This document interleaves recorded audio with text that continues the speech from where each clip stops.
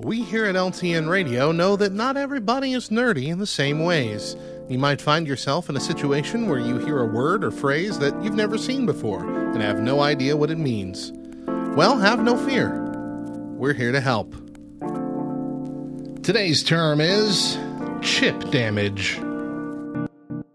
The new Mortal Kombat movie has just recently released on HBO Max and in theaters, and that's got me thinking about all those classic MK games I used to play growing up as a kid. As my first foray into fighting games, it was the game that I learned all the terminology from, including chip damage. Chip damage is damage to your health bar that you receive even though you're blocking. When you're blocking a punch or a kick from your opponent, you still get hurt, but not nearly as much. So it's just chipping away at your health bar. That's pretty much it. Not going to get to a fatality that way.